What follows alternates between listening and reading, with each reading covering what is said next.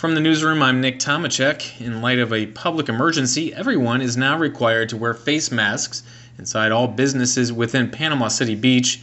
The emergency ordinance will go into effect Monday, July 27th, and it was decided during Thursday's City Council meeting.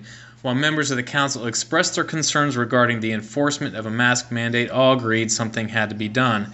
For the most part, the only people exempt from the ordinance are those under 6 years old, individuals with a disability that prevents them from wearing a mask, and people exercising in a gym. The mandate also applies to the lobbies of hotels and condominiums.